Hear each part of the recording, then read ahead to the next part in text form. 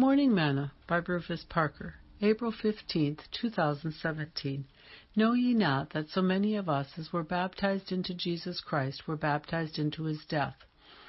Therefore we are buried with him by baptism into death, that like as Christ was raised up from the dead by the glory of the Father, even so we also should walk in newness of life.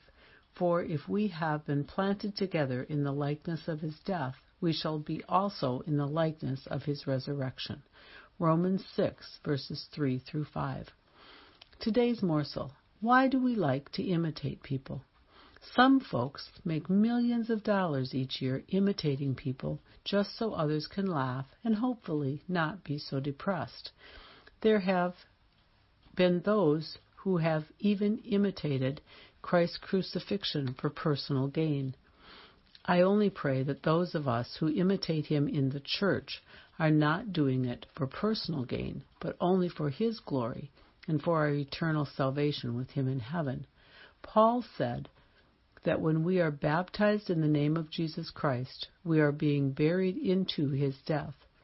And then he said that if we have been planted together in the likeness of his death, we shall also be in the likeness of his resurrection. That's true imitation, and it's no laughing matter, because our sins are washed away and we are walking in newness of life. Thank God for the resurrection. He lives. Sing, He lives, He lives. Christ Jesus lives today. He walks with me and talks with me along life's narrow way. He lives, salvation to impart. You ask me how I know He lives. He lives within my heart. Thought for today. Be an imitator of Christ.